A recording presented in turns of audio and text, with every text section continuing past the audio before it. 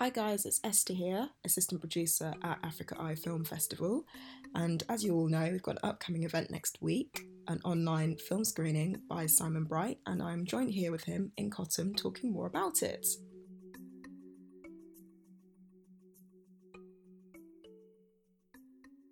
So I'm going to be showing my film Mbira Music, Spirit of the People, and talking to two friends of mine who are Zimbabwean women Mbira players.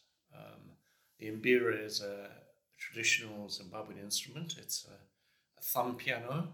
I'm sure many of your listeners will know what I'm talking about.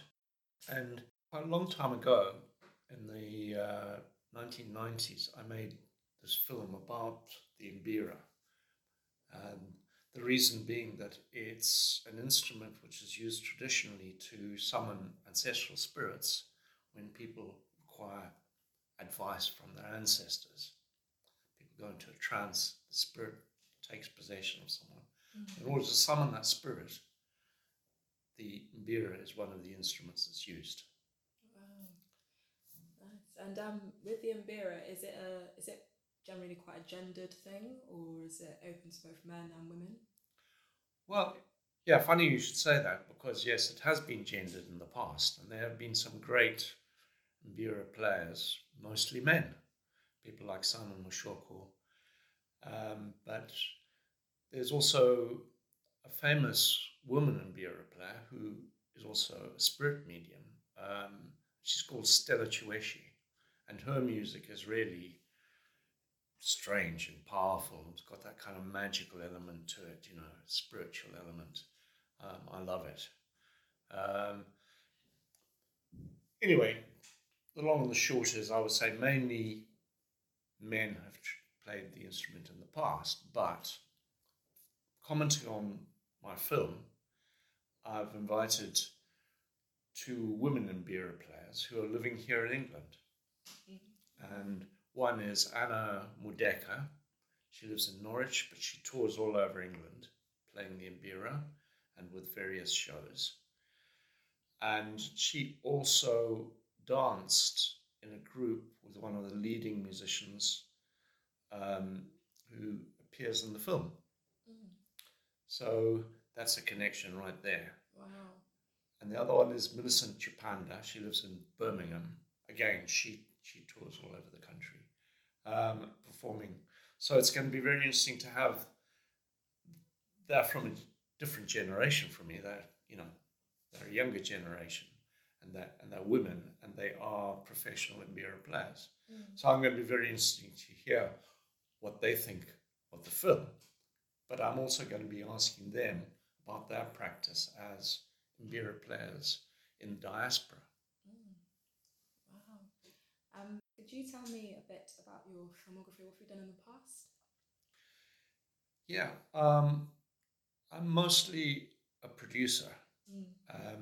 And so I produced a feature film in 1996, which was directed by Ingrid Sinclair, who is also the co-founder of Africa Eye. And it's called Flame. And that was a film about women freedom fighters in the struggle for independence in Zimbabwe.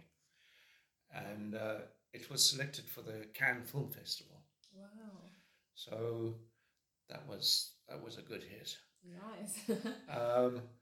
And then I also, later on, I made a feature-length documentary which showed at Africa Eye, which was called Robert Mugabe, What Happened?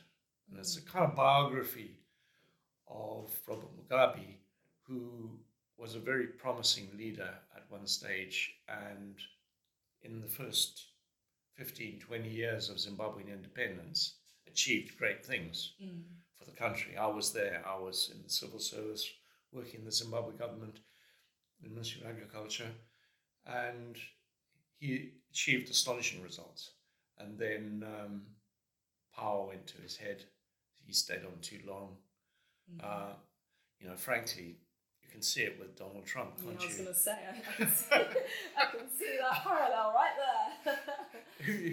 If you have a 75-year-old man who wants to hang on to power, just get rid of him. Take him around the corner and,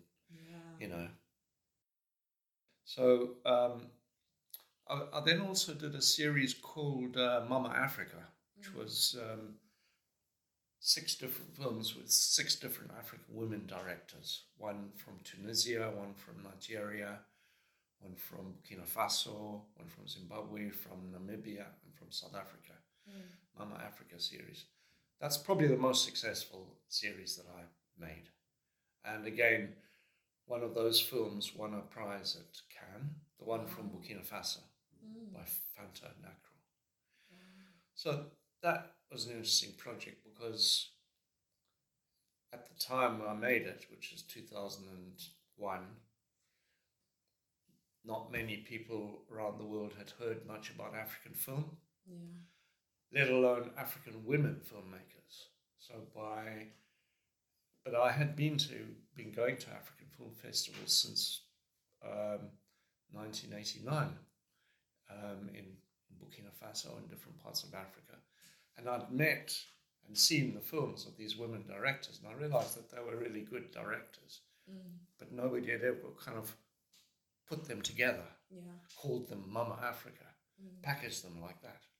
So as a producer, I raised the money and we made the films. Wow.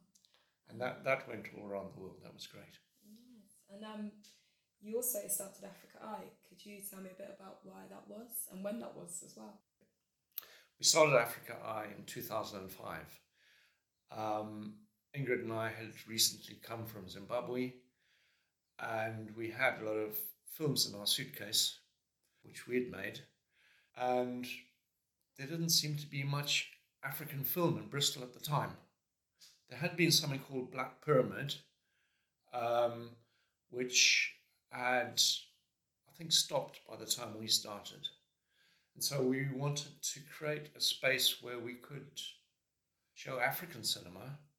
I knew that Britain was always like the most, as a Zimbabwean producer, I found it the most difficult place to sell my films into. So it became like a challenge. How can you show African films in Britain? And it just grew from there. And we started in St. Paul's, actually. We started at the Pirion Centre and that church in Portland Square, Circa Media, and at the Kwumba. And we got a lot of support from the local community, from Firstborn Creatives. And then the Watershed decided they'd like to host us. So they offered us a place and gave us a lot of support. The early years of Africa Eye were terrific, and that's great that we have people like yourself still running with this ball. Yeah, nice. Yeah, it's been a pleasure to talk about all the different offerings that Africa Eye has been giving over lockdown. Been keeping busy. It's really great that that's still going on despite all this COVID malarkey. Yeah. Well, entertaining people in their homes. That is what it is. Well, thank you so much for talking with me, and I'm looking forward to that event. Okay. Come join us next Monday the 16th, on Facebook. It's a live event. Just check out our website at Africa Eye and just look at our events, and all the information on how to access it will all be there. Hope to see some of you there. Take care, guys. Bye.